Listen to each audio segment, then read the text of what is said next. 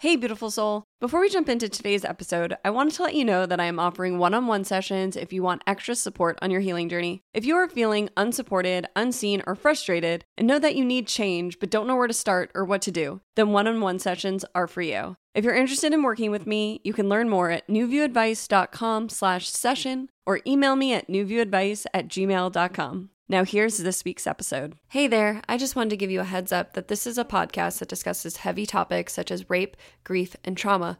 And I also use explicit language. Listener discretion is advised. Welcome to New View Advice, a safe place for you to ask your most vulnerable questions about life, relationships, healing, and so much more. I'm your host, Amanda DeRocher, and I believe our fears and traumas are often what hold us back from living life to the fullest. Join me here each week as I offer advice on how to move through whatever is holding you back from being your best self. Let's get started. Hi, beautiful. My name is Amanda DeRocher, and this is New View Advice. If you're new here, this is a healing-centered advice podcast, so my intention here is to offer you tools and resources on how to connect back with yourself, as well as this being a safe space to have difficult conversations.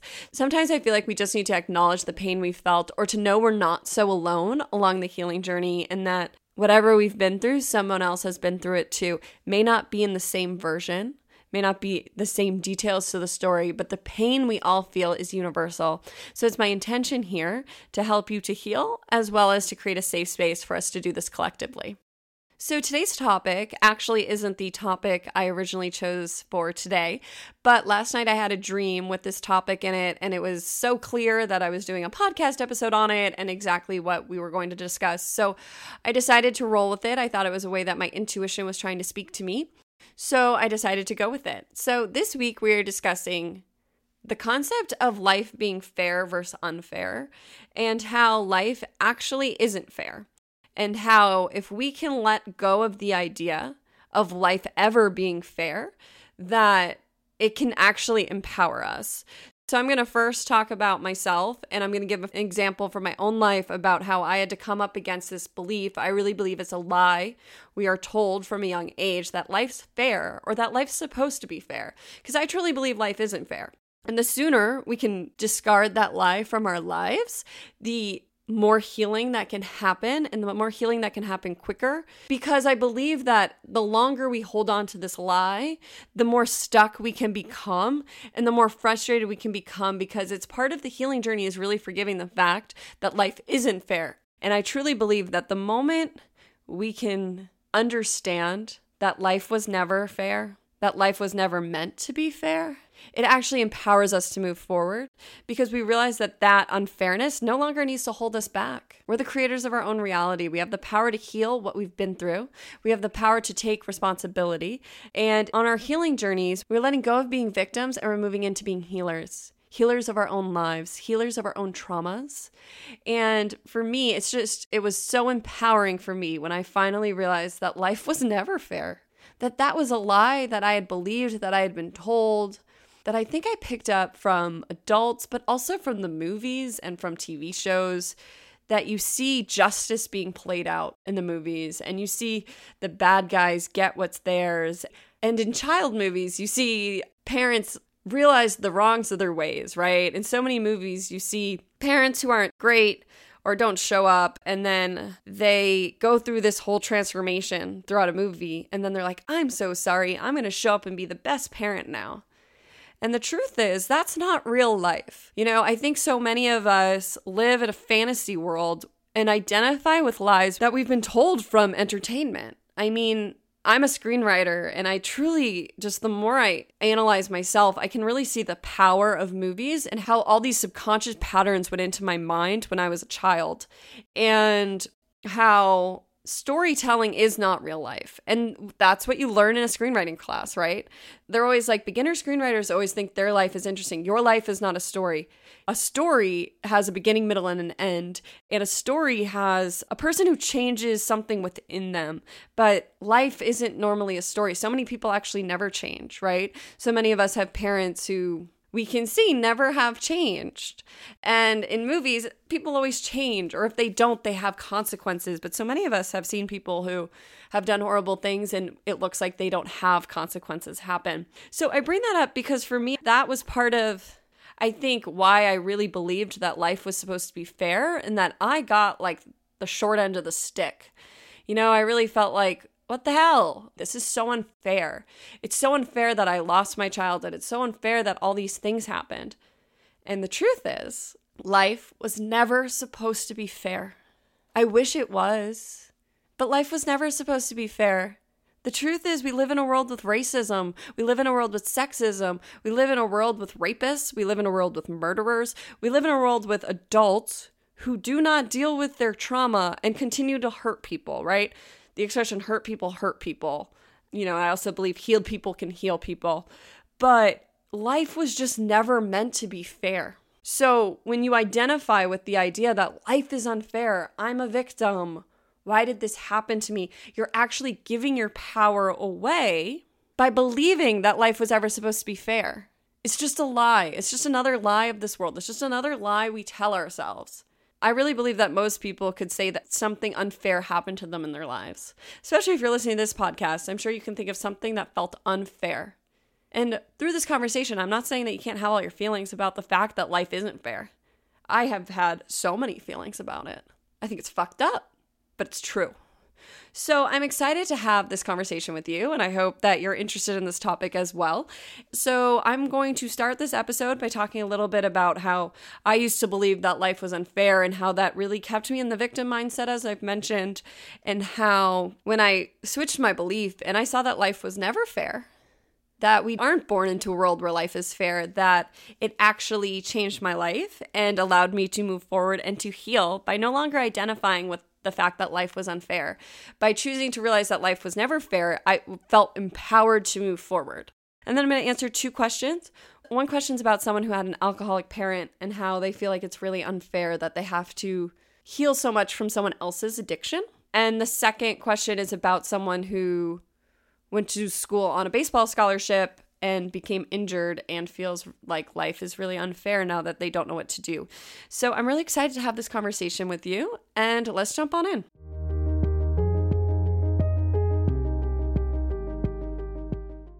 So today I wanted to give a teaching example from my own life where I used to identify with life not being fair, how my life wasn't fair, and really identifying with the idea that life was supposed to be fair, so it kept me in a victim mindset, and how when I flipped it, and I realized life was never supposed to be fair, and just to erase fairness from my idea of life, that it actually empowered me to heal and to move forward. So today, I'm going to be talking about being raped in my childhood.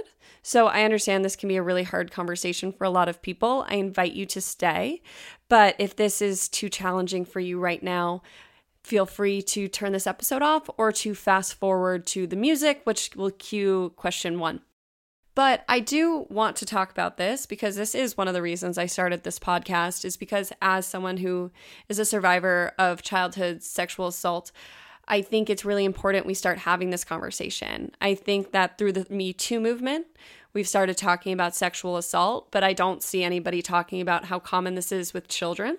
So I just want to share some statistics with you about how common sexual abuse is with children and how this needs to also be a conversation we start having because there are millions of people who need to heal from this. So these are just some facts I found, and I will link them in the show notes. There are more than 42 million survivors of sexual abuse in America. 1 in 3 girls are sexually abused before the age of 18. 1 in 5 boys are sexually abused before the age of 18. 30% of sexual abuse is never reported. 90% of child sexual abuse victims know the perpetrator in some way. Approximately 20% of the victims of sexual abuse are under age 8. 95% of sexual abuse is preventable through education. I wanted to share those with you because those may be staggering for a lot of you, but as someone who's well-versed in this, I'm very aware of those numbers. I'm very aware that what happened to me is not rare, and that's why I'm really passionate about having this conversation. So as I mentioned, if you're still here with me, thank you, and I invite you to be open-minded and an ally for this. And many times victims are shamed into silence. And as I mentioned in those statistics, many times people know they're perpetrators, and that causes a lot of complexity. That's really hard, and it creates really traumatic home lives, really traumatic childhoods. And this is a conversation that I'm passionate about having, and I want to create a safe space for anyone who's experienced that in their own childhood here. And maybe you'll see yourself in my story. Maybe you'll want to write in and have more of a conversation about it. But I just want you to know I see you, I feel you, and this is a safe place for you. I know that there were a lot of times I tried to talk about being raped in my childhood, and people can't hear it. People shut down. People check out. I just invite anybody who's having a really strong reaction to it. If you can't even hear it, imagine what it was like living through it. We need to be protecting children from this. This is preventable. So we need to be protecting children by having these conversations and by not shaming people, by not shaming victims, by not being too disgusted to talk about this, to allow victims to come forward so it can stop, so that victims can come forward and heal. So for me, a little bit about my experience with this. I was raped when I was 6. By a friend's father, but I actually disassociated the experience. So the memories, the trauma in my body didn't come back until I was in my mid-20s. So when it came back, I was devastated. It was shocking to my awareness. I didn't believe it for a while. I definitely went through the stages of grief for a very long time. And I was in denial even when my memories started to come back. So what my memories look like for me coming back were through nightmares. And then in my daily life, things would kind of just drop into my awareness. I had trouble focusing on anything for about 6 months. It was like living like I had just been raped, because I went through the shock. I went through the grief, the absolute devastation, because I never went through that as a child. I never got to go through the shock. I never got to go through all these feelings as a child because I checked out. And I didn't have anybody who was creating a safe and supportive environment to help me to see why I had all these PTSD symptoms. So I didn't realize till I was 25 how much PTSD I'd been living with my whole life. I actually thought I was crazy, and I thought that I was overly emotional, and I had believed for so long the lies that people told me about myself because nobody understood why I was the way I was. And I was the way I was because I had experienced such an extreme trauma. So I didn't like being touched. I would cry at random times. I felt very uncomfortable in certain situations. It was very hard for me to feel safe. I don't think I felt safe throughout my entire childhood. And I mention this for anybody else who's disassociated and who might feel crazy along the way. I feel like I went through disassociation all on my own. I didn't read books about it until after I'd gone through the hardest part of it. So if anybody's currently going through it, The Body Keeps the Score was a game changer for me. It really validated everything I had been through. It made me know I wasn't crazy, because the body really does keep the score of all the trauma we've experienced. So the body doesn't lie. And my body had been holding on to this for a really long time. And the process of me releasing it was really, for me, I released a lot through sleep. So I suffered from nightmares for about a year that would release this trauma. So I would have memories sometimes, or I would feel it. So my consciousness would look black, but I could feel like I was being assaulted, and I couldn't move. So there were those kind of nightmares. I also had the nightmares where I could hear what happened, but nothing was happening to me. It was like my senses came back in layers and not all at the same time. And to this day, I can't tell you exactly the details from beginning to end what happened to me. I can give you a general idea. I won't do that. I'll spare you the details. But I know what happened to me. I know a lot of details of it, but not in any particular order. And that's just what it's like to have disassociated and to have memories come back. Also, I think we all know that memory is fickle. Memory is funny. We don't often remember details to a T, or two people will remember a memory differently. And it's really like you have the emotional memory more so than the details of it. I know I've gotten in arguments with people about what happened, like on a certain date, because we both remember it differently. And that's just kind of how memory is. So healing from trauma a big part of it is not identifying with the memories themselves, not identifying with the details, but just allowing whatever comes into your awareness to be and not judging it, because a huge part of healing from trauma, and I really learned this practice through EMDR therapy, which I've mentioned before, which is a trauma therapy modality. And you learn that whatever comes up is just what needs to come up, because it's the emotional memory, the physical memory, it's whatever it's in your body and you need to heal. The details themselves don't matter. So you just have to allow what comes up to move. And that's what you learn when you're healing through trauma, not to judge it. Trust yourself. Healing from trauma is one of the best ways to learn to trust yourself, because that's what the process is. So when my memories came back, when I started healing this, I really started to feel and identify with, oh my God, this is unfair. This was so unfair what happened to me. I should not have to heal from this. This is so unfair. This is so unfair. I should have never experienced this. This is unfair. Life is unfair. And I really identified with that. And what I also identified with was how unfair it was that I didn't get the childhood I deserved. So I had different types of traumas throughout my childhood, but this one really affected me throughout my entire childhood. I can really see. And because of this event, I never felt safe in my childhood. Because of this event, I lived with PTSD for 20 years. And because they didn't know what happened to me, and honestly, they didn't ever create a safe space for me to discover what happened to me, right? Instead, they judged my trauma. I had a lot of people judge me. A lot of people got really angry with me for my PTSD symptoms because they didn't know what happened to me. But the truth is, we shouldn't judge children and their feelings. We should try to figure out why they're acting a certain way, why they may be acting out. But oftentimes adults have unresolved trauma themselves, so they don't take the time to figure out why kids are acting out, right? Kids who are acting out, it's a sign that there's something off. They may not feel safe. They might be experiencing trauma at home. The parenting style may not be working from them. They might have a parent who yells a lot. They might have an absent parent. They might not feel safe. And so instead of judging children or getting mad at children or labeling children, we need to create safe environments for children to start communicating with us, because children are actually very honest and know how they're feeling, and they're more in tune with their feelings than we are. But oftentimes adults throw so much of their own beliefs on children that children start disconnecting from themselves. So it's so important for us to love children and create safe spaces for children. So like I was saying though, my PTSD wasn't understood, so I was labeled, I was judged. And because of this, when I look back at my childhood, there's a few things that make me sad and that I've had to grieve. One, I don't have many memories. I have very, very few memories. I was very checked out, and that's what happens when you start to disassociate, is you kind of disassociate from a lot. And I didn't feel safe for a majority of my childhood because I didn't understand how what happened to me happened. So many victims have to heal from blaming themselves, right? So children oftentimes blame themselves for the abuse they experience. So this could be sexual, physical, or emotional. They blame themselves because they can't comprehend why an adult would talk to them like that. So it's a controlling mechanism, right? We don't know how to prevent something from happening, so we blame ourselves if it happens. It's like, I must be at fault, so I have to change myself in order for this not to happen again.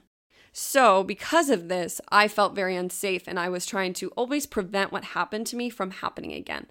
Of course, it is never a child's fault for being assaulted, for being abused in any way. Children are innocent. Adults need to learn how to nurture children rather than project onto children. That is something we're still learning in this society, but I'm very passionate about. That's why I'm passionate about healing. I'm passionate about healing so that my kids can have a parent who has dealt with their trauma. The more I heal now, the more loving a parent I'll show up when I have children. I mention that because of my experience in my childhood. I really see that I didn't get the childhood I deserved. I didn't have a fun childhood. It was trauma-ridden. It was PTSD all the time. I never felt safe in groups. I never felt safe in school. I never felt safe at home. I never felt safe in small groups. I would start to make friends, and then I would get really scared of what happened to me with my other friend and her dad, that I would self-sabotage in friendships because I could not experience what happened to me again. So I came up with all these coping strategies, which really for me were isolating myself. What are the different ways I can self-isolate, right? I would self-sabotage because I didn't feel safe around other people because I didn't know why what happened to me happened. So to prevent it, I self-sabotaged. And when I started to realize what happened to me as a kid in my mid-20s, when my memories came back, I realized life wasn't fair. I was so devastated. Life wasn't fair. Why did this happen to me?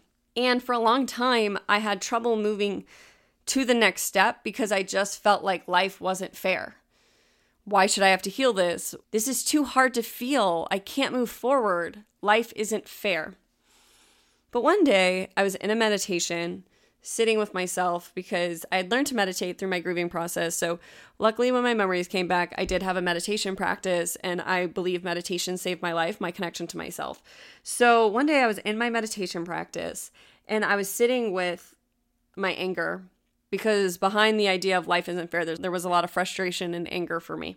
And I was sitting with that, and what dropped into my awareness was the question, was life ever fair?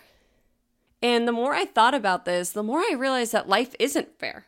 That life was never fair for anyone. That this happened to me, but this happens to other people. That there was never any guarantee when I came into this world that life was supposed to be fair.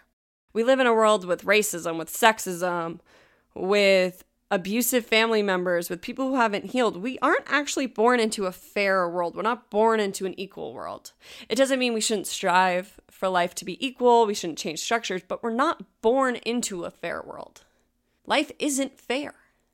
The playground we're born into is rigged against us. We're born into families that haven't dealt with their trauma. We live in a world with patriarchal structures. We live in a world that has such a division of money, it's disgusting. We live in a world where everybody has experienced some sort of trauma. Your trauma might not look like mine, but everyone experiences trauma here in some way or another. And we're taught not to look at our mental health, and nobody talks about our feelings. And life was never fair. The world, like I mentioned in the intro, has never looked like the movies. There's a lot of hurt people out there. There's a lot of hurt people running this world. And life was never fair. And it was never supposed to be. And when I realized life was never supposed to be fair, I realized that, okay, so this really bad thing happened to me. This horrible thing happened to me. And it's not quote unquote fair, but that doesn't have to stop me from moving forward because life was never fair. And by not feeling like I got the short end of the stick, just realizing this was the trauma I experienced in my life. This is the trauma that my soul was asking me to look at so I could move forward. I didn't have to put it in fair or unfair. It just was. The reason it's so important to stop identifying with life being fair or unfair is because when you think life is fair or unfair, you're judging it and you're thinking it should have been another way, right? But the moment we realize life was never fair, our trauma just becomes what it is. It just is. It just happened. It's something we have to heal. It's tragic and heartbreaking, but it was never going to be another way. Life was never fair. The rules were never fair. What we experienced is awful, but it just is. It just is awful. We don't have to judge it and put it in this fair, unfair dialogue. So when I chose to see my trauma as it was, that I was a victim and also a survivor. I don't have a problem with the word victim. I love the way Chanel Miller puts it. I don't have a problem with the word victim. It's just not all that I am. And the more that I chose to take responsibility for my life, responsibility for my healing, that I no longer blamed life, right? That's what we do when we say it's unfair what happened to us. We're blaming life. Life, that's not fair. You didn't give me what I wanted. That's you giving away your power. That your life could have been any different. So my favorite Oprah quote says it best, that forgiveness is when we give up the hope that the past could have been any different.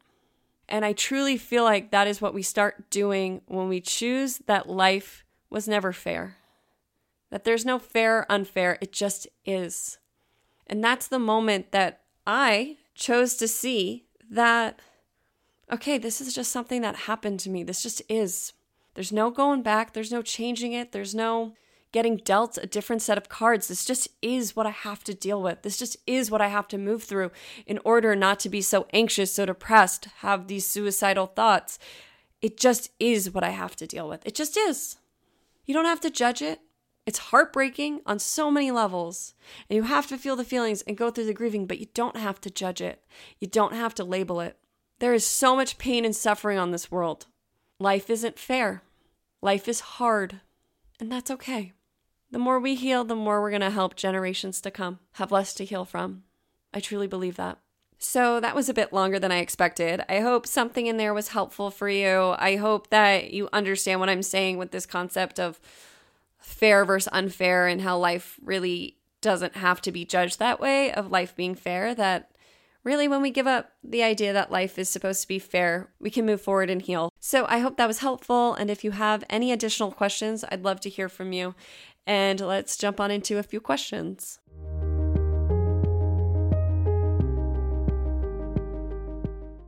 Dear New View Advice, I grew up with an alcoholic mother. She was emotionally abusive and on occasion would be physically abusive, but for the most part, she would yell and say horrible things to me. For most of my childhood, I dreamed of moving away and being able to start over. I left for college and haven't lived with her since. For a long time, I tried to move forward with my life, but unfortunately, I realized that I'll never be able to move forward without looking back. I've run from my childhood for so long, and now that I'm finally looking at it, it feels daunting and heartbreaking. I realize now how much her addiction hurt me. It feels so unfair that it's her addiction, yet I'm the one dealing with its effects. I've tried talking to her about it, but she can't hear it. I feel stuck. How do I move forward? Thank you so much for this question. I think that this is a great question. And I think that so many people will be able to relate to your question and what you described here and what you're working through.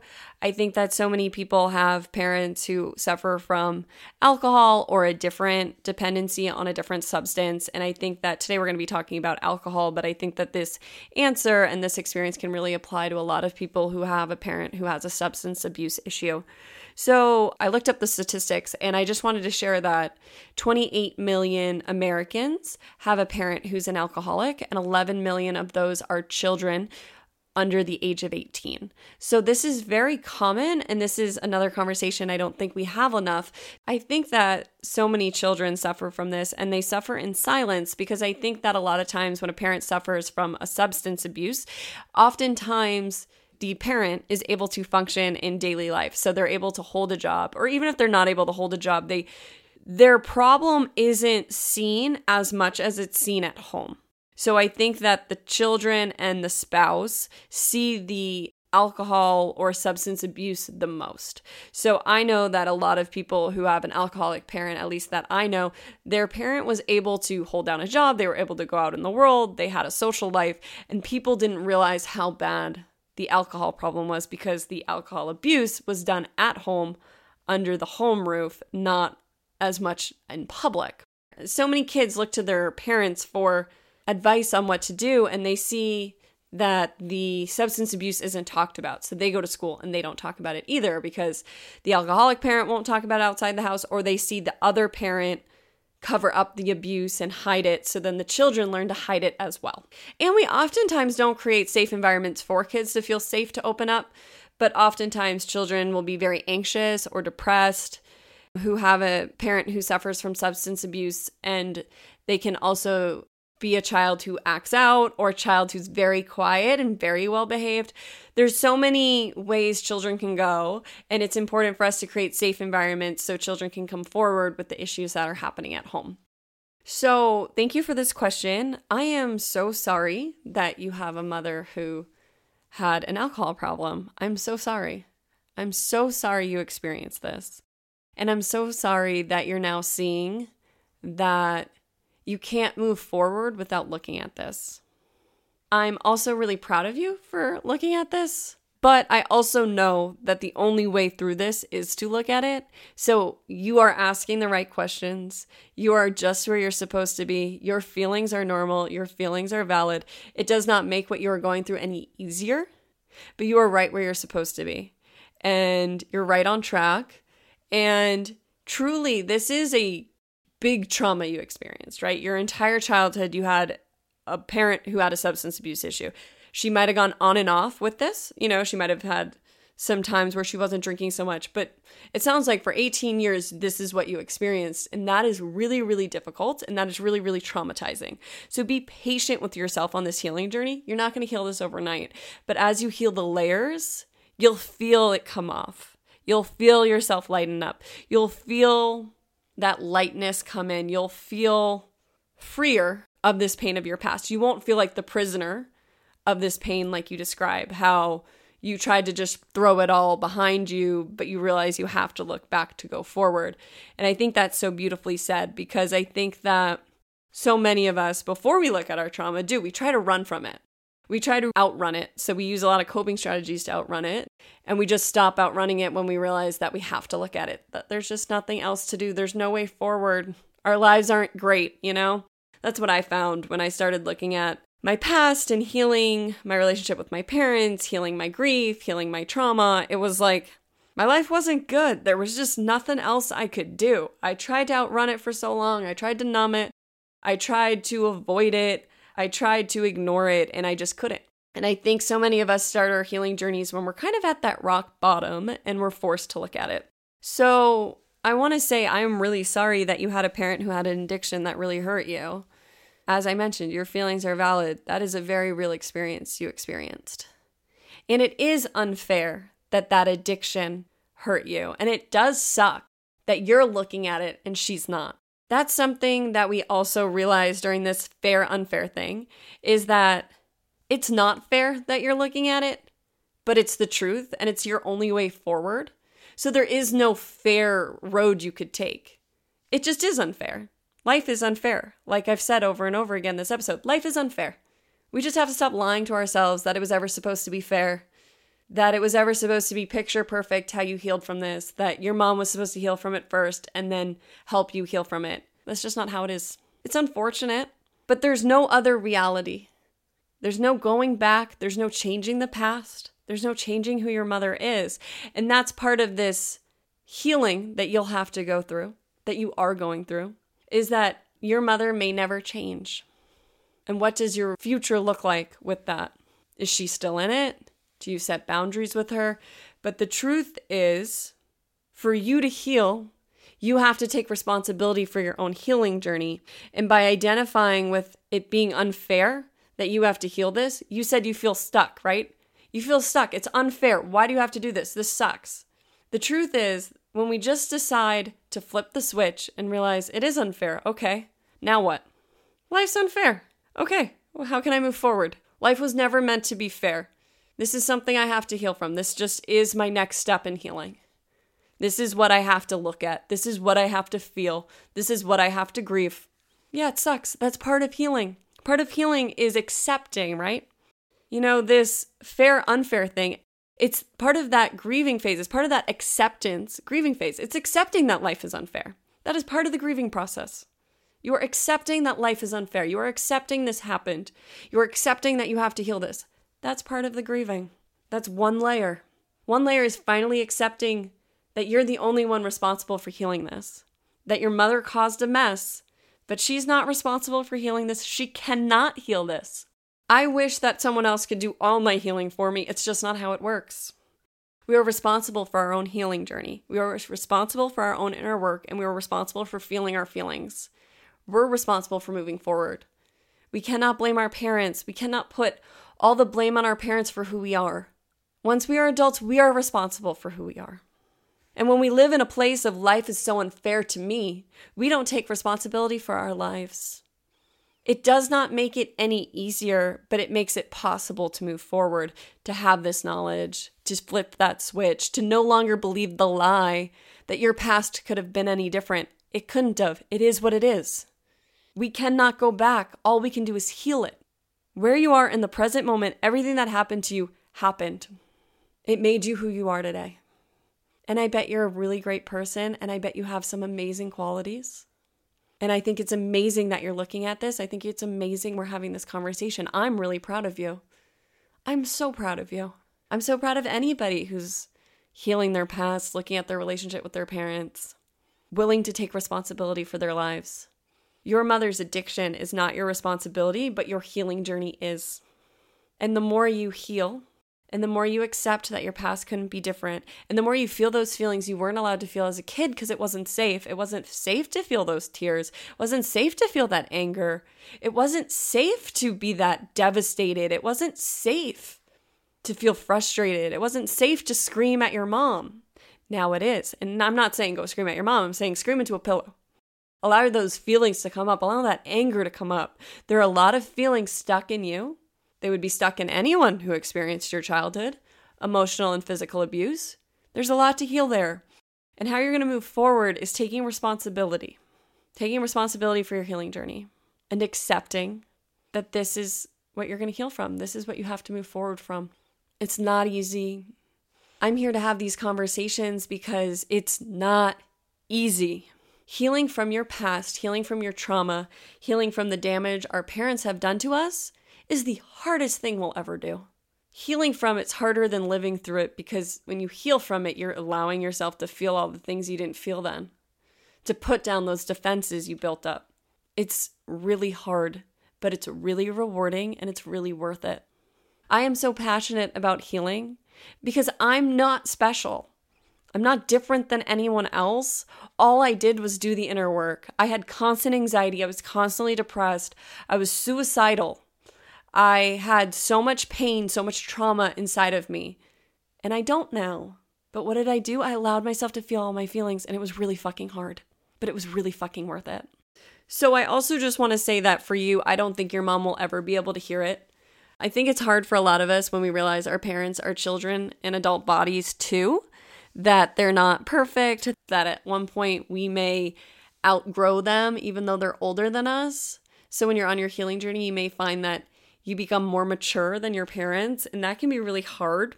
So your mom may never be able to hear you talk about this. She may never apologize to you.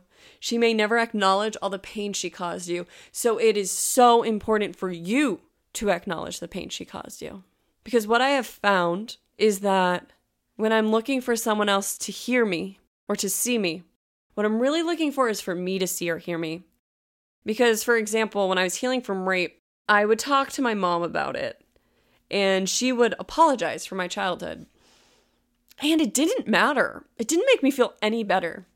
What I was looking for really was for me to forgive, for me to feel it. Nobody else could say they were sorry. I had to repeat to myself that I was sorry that happened to me. Because somebody's word, it just didn't matter. It just didn't make me feel better for the pain that I had gone through. It just didn't fix it. What I was looking for was me. Was me to show up for myself, was me to see it, for me to acknowledge it. Because though we all, our pain and suffering is universal and we all can relate to one another and we all have the same feelings, right? That same anger, that same rage, that same sadness, that same depression. The details of what we experienced, only we know. Only we know how hard it was for us. So only we can forgive ourselves, forgive others, reassure ourselves, and really allow ourselves to feel those feelings for as long as we need to. Because my first piece of advice to you, and my suggestion, is to not judge yourself. You're saying, how do I move forward?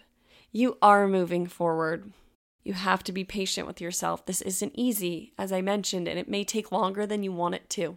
This isn't an overnight fix. You're not going to forgive your mother overnight. You're not going to forgive your childhood. You're not going to feel healed. You might not even feel better for a long time. But I promise the more you feel it, the more you heal it. The more layers you pull back, you will start to feel better. And I promise it gets easier the more you do it. But at the beginning, it can feel really frustrating and you can feel stuck, as you mentioned, because we don't fully know how to move through a layer. So a layer can take months because we don't know what we're doing and we're trying to figure it out. So for you, be patient with yourself. You are on the right path. You are asking the right questions. You are feeling the right feelings. I would just want to reassure you it's not easy. And I know you just want to move through it, but that's just not how it works. Do you think that your younger self deserves for it to just be rushed through? You experienced 18 years of trauma. If there was an 18-year-old child outside of you and they experienced 18 years of trauma like you did, and they came to you to tell you what they experienced, Do you think they'd be able to explain it all in a day? Do you think they'd be able to tell you everything that happened in a day, feel all their feelings in a day? No. You would be patient with them. You would create a loving space for them. You would allow them to come to you when they wanted. You would allow them to feel their feelings as they needed to. And then if they needed a break, you would allow that and allow them to come back later. And that's what you have to do with yourself. You have to view this part of you you're healing, your childhood, as a child outside of you. You have to do that inner child work. I'm really passionate about inner child work. I don't know a single person who's gone through the healing journey and not done any inner child work. If that's you, please let me know what you did, because I don't know a way around inner child work. I was thinking about this recently after having a conversation with someone, and I just don't think it's possible to heal and to move forward without that inner child work. I think it's so important. So patience is my first suggestion. My second is inner child work. So there's lots of book on inner child work, but my practice, as I've explained in previous episodes, you can listen to episode 5. I go into my inner child practice, but a quick summary of it is that I sit with my inner child in a comfortable and a safe place, and I bring my inner child forward, and I allow the memories, the sounds, the words, the phrases to arise in that moment when I get to a meditative place. So this involves me listening to meditation music. You can listen to a guided meditation to get you to that place, where then you can drop in a question and ask your inner child what they want to look at today, what they want to feel. And the main thing is not to judge what arises. So sometimes it'll be exactly what you expect, and sometimes it won't. And you'll be like, why am I looking at this state? Just trust the order and trust what arises. Just trust it. If you struggle with meditation, if that sounds too difficult, I also recommend a journaling practice with your inner child, and I'll link in the show notes a blog post I have about dialoguing with your inner child, because I think that if we start talking with our inner child on the pen, it can be easier for some people than meditating with our inner children. But I also think specific journal prompts for you could help. So I'm going to give you 3 journal prompts, and I'll list them on the website. But 3 journal suggestions I have for you is: 1, when you think about your childhood right now, what memory arises? What are 3 words you would use to describe your relationship with your mother? And elaborate. 3, I want you to journal about all your feelings around this being unfair. About what you have to heal from, how your mother's addiction, how your relationship with your mother, how your childhood, how it was all unfair. Get it all out. Allow yourself a time to get it all out on the paper. Feel all those feelings. Because for me, I really did have to feel like what I experienced was unfair first in order to move forward and let it go. So allow yourself in a journal to just get out all your feelings around it. So for you, I just want to reassure you that you are exactly where you're supposed to be. You're dealing with some hard stuff. You're dealing with stuff that a lot of other people don't have to deal with, and a lot of people do deal with, right? I mean, both are true. And your trauma is real. Your feelings are valid. I'm so sorry you have a mother who can't see that. And that's when that inner child practice, that parenting yourself practice, becomes so important, because it's so important for us to reparent ourselves and to be the parents we never had, and to create space to have that childhood we didn't get to experience. Thank you so much for this question. I really hope something in this answer helped. So if you have any follow-up questions, I want you to know this is a safe place for you. Feel free to reach out. I'm sending you so much love today.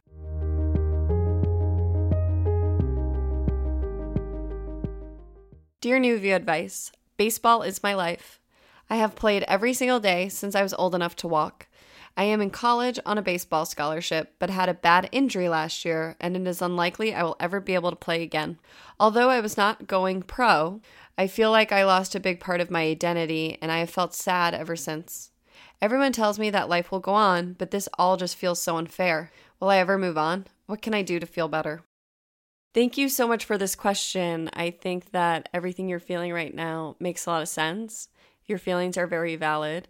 As you said, you've lost a part of your identity. You identified as a baseball player, and now you're seeing that your future isn't going to look like you thought it would, that you may not play a sport you loved ever again. So I just want you to know that your sadness is valid, and you're allowed to be there as long as you want.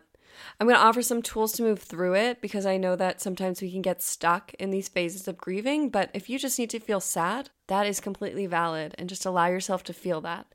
So I know you mentioned that a lot of people just say you'll move on, and I'm sure you've had a lot of people tell you that you should just find another hobby. That's not going to be the focus of this answer. We're going to talk about helping you move through the grieving process because that's what you're going through. So I talk about the grieving process a lot on this podcast, but as we move through our healing journey and healing up our past, or for you, healing from this tragedy that happened, we move through the grieving process. So you are grieving this part of you that you thought you were. You thought that you were a baseball player, and now you're not. So you're trying to figure out who you are, and so you're going through a grieving process. So the 5 stages of grief are denial, bargaining, anger, depression, and acceptance.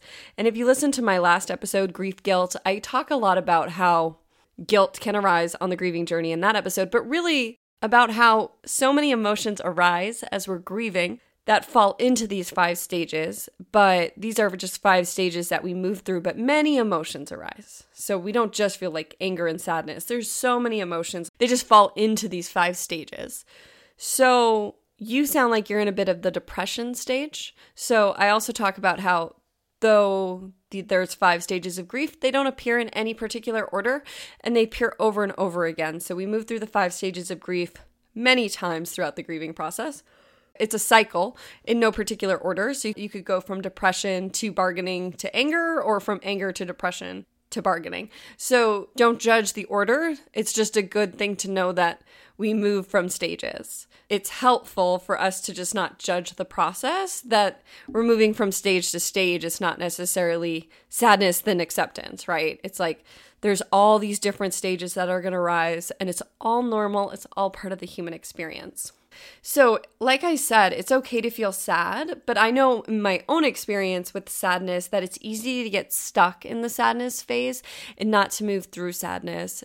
We can get stuck in sadness because we feel the sadness, but sometimes we just start feeling sad about everything, and it's important to bring intention to the sadness and to remind yourself and to be intentional about why you're sad in order to help you to move through it. But sadness can last longer than we want it to. So there's patience, and then there's also making sure we're moving through it. So it's kind of like an ebb and flow where we want to be moving through it and also giving ourselves the time to feel the feelings we need to feel. So ways that you could move through the sadness or see if you're ready to move through the sadness are, as I've mentioned in the previous answer, meditation and journaling. So for you with this sadness, I would meditate and I would just sit with the sadness. I would just invite awareness to the sadness. I would see if tears needed to fall. I would see if any thoughts arose. But I would just intentionally create a calm and safe place by yourself. I always like to light a candle and just give that sadness space, because sometimes the sadness has something it wants to tell us. Sometimes it wants to be like, I'm sad because. And that's why we can stay in the sadness phase for so long, because we haven't let the sadness say its piece. So sometimes we need to allow that sadness its time to speak to us. If you're not a common meditator or somebody who commonly sits with themselves, I would start with a guided meditation. So I would get grounded into your body, and through a 5 to 10 minute meditation. You can find one on Insight Timer, YouTube, Headspace, the Calm app. And I would start with a meditation first. And then when that was over, I would stay in that space, in that meditative space, and I would say, sadness, I invite you to be here with me. Just intentionally say that to yourself, and then see what arises. Do tears arise? Does the sadness have anything it wants to say to you? Do images arise? Do memories arise? Don't judge it, just be with it. This is how you can intentionally feel the sadness and allow it to move. Because as I mentioned, we can many times get stuck in the sadness because we don't give it the space it needs to communicate with us. So that's one way you can communicate with your sadness. The second would be journaling if you're not comfortable yet sitting in meditation. I highly recommend to everyone on this podcast, though, to start meditating. 5 minutes a day, even just a few days a week. But meditation is a practice. It's like going to the gym. Everybody's always like, oh, I can't meditate. I tried. They try like once or twice, or they try like once a month. No, it's a built practice. The first couple times you do it, your thoughts are going to be running rampant. There's nothing you can do to avoid it. You just have to keep sitting with it. All right, that's why guided meditations are great. And if you can't really concentrate on the guided meditation, sit down again and do it again tomorrow. It's a built practice. The only reason I can meditate really well is because I've been doing this for years. So I can fall into that meditative space quite quickly, but it was a practice. It was something I built on every day. I used to judge all my thoughts. I used to struggle to meditate. I used to pick up my phone in the middle of it. I used to do all those things, and I still sat down and did it anyway, right? I still sat down the next day. So it's a built practice. So I highly recommend everybody start practicing meditation. It really, really helps with anxiety. It really, really helps with depression. So if you're feeling hard feelings, a meditation practice can change your life, but not overnight. So it's something we build. It's a skill we build, like going to the gym. So if you have trouble with meditation, I recommend journaling. And you can write to your sadness. You can write about your sadness. A few journal prompts, if you need a few suggestions, would be 1, just to write about your sadness. So write, I am sad, and then just let your pen flow. So don't judge it, just see what arises. Just do a free flow consciousness about your sadness and about the grief you are feeling. 2, who am I without baseball? And allow yourself to explore your other qualities or how you're feeling or how lost you feel. Just allow your pen to flow. 3, if my sadness had one sentence it wanted to say to me, what would it be? I find it helpful sometimes to characterize parts of ourselves and to see them more as people or characters than as abstract aspects.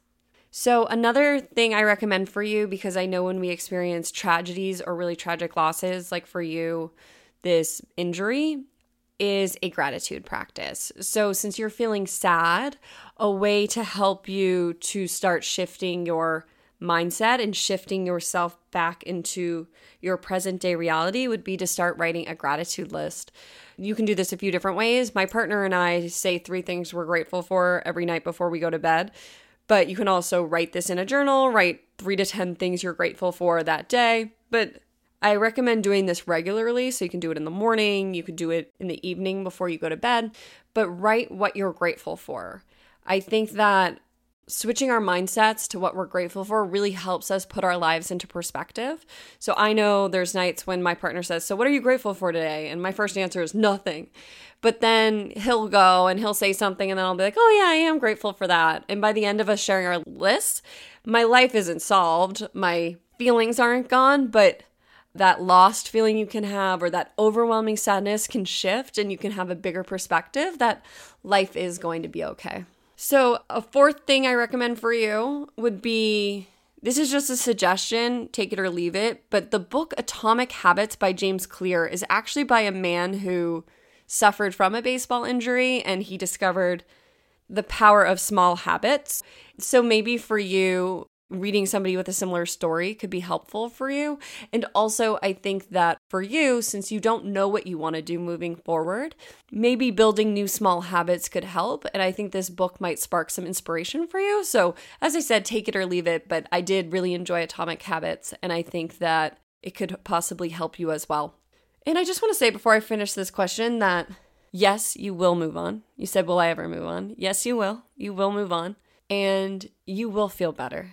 And this is a hard thing you're going through. You're very young to experience something like this. So this is very hard for someone your age. Most people are in college having fun, doing all these early 20 things, and you're going through a very adult tragedy, like where you've lost a part of yourself, or that's how it feels. You haven't really. I will reassure you, you're still whole. But a part of you feels broken, and that's something that not everybody experiences at your age. So be patient with yourself. And to wrap up with the theme of this episode, I also just want to acknowledge that I totally understand that this feels so unfair. It is unfair, but it also just is. It's unfair and it just is. This did happen. And to move forward, you can't identify with the unfairness. You have to take the steps to move forward. But I understand why it feels so unfair. Your feelings are completely valid. And I really want everybody to know on this that This conversation isn't about that you shouldn't feel that things are unfair. You have to allow yourself to feel it, but just to move through it, we have to have that perspective shift that life isn't fair. It's not necessarily fair. It's a lie. So I just want to tell you, you will move on, but it's okay to be feeling everything you're feeling. And it's also safe to move on. And it's also safe to allow yourself to move through these grieving stages and to move forward. And in order to move forward, you will have to take responsibility for your healing. And part of that is accepting that life's unfair instead of identifying with life being fair. I hope that makes sense. So I send a blessing to you and everyone listening, a blessing of healing your mental body, your physical body, your emotional body, and your spiritual body. Many times when we experience trauma and tragedy and loss, it happens on all 4 levels of our being, and that these 4 bodies work together. And when they're in unison and alignment, we can live a life to our greatest potential. But when even one of them is out of alignment, it throws all 4 out of alignment. So it's important to heal all 4 layers of our being. It's important to pay attention to our minds, to our emotions, to our bodies, and to our spirits. And I just send healing energy out through the heart waves, from my heart to yours. May you remember how whole you are, no matter what happens. May you remember how loved you are. May you remember how safe you are. Sending you all my love.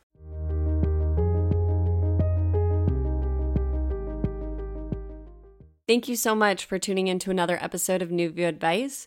I quickly want to do a resource roundup. So my recommendations to everyone for healing from feeling life is unfair and from whatever circumstances are happening in your life right now are 1, to be patient with yourself. 2, to start meditating. As I mentioned in question 2, meditation is so helpful and it's so important, and it can really help us to relegate our body, to heal our feelings, to feel our feelings in a safe way, and also to ease our anxiety and our depression and to bring our bodies back to homeostasis. Meditation, people have been doing it for thousands of years. It is very helpful. I highly recommend. 3, journaling, and I'll put the journal prompts I mentioned on this episode in the show notes. 4, creating a gratitude list to help you shift your perspective and to see a bigger picture. 5, James Clear's book, Atomic Habits.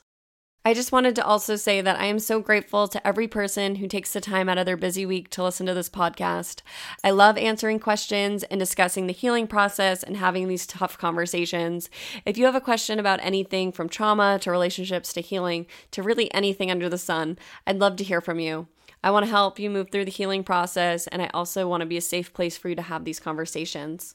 If you have a question you would like to hear answered on the podcast, you can email me at newviewadvice@gmail.com. Visit my website, www.newviewadvice.com/question, or you can direct message me on Instagram or TikTok. Thank you again for joining me, Amanda DeRocher, for another episode of New View Advice. I am so grateful to be here with you and to offer a new view on whatever you may be going through. Sending you all my love. See you next time.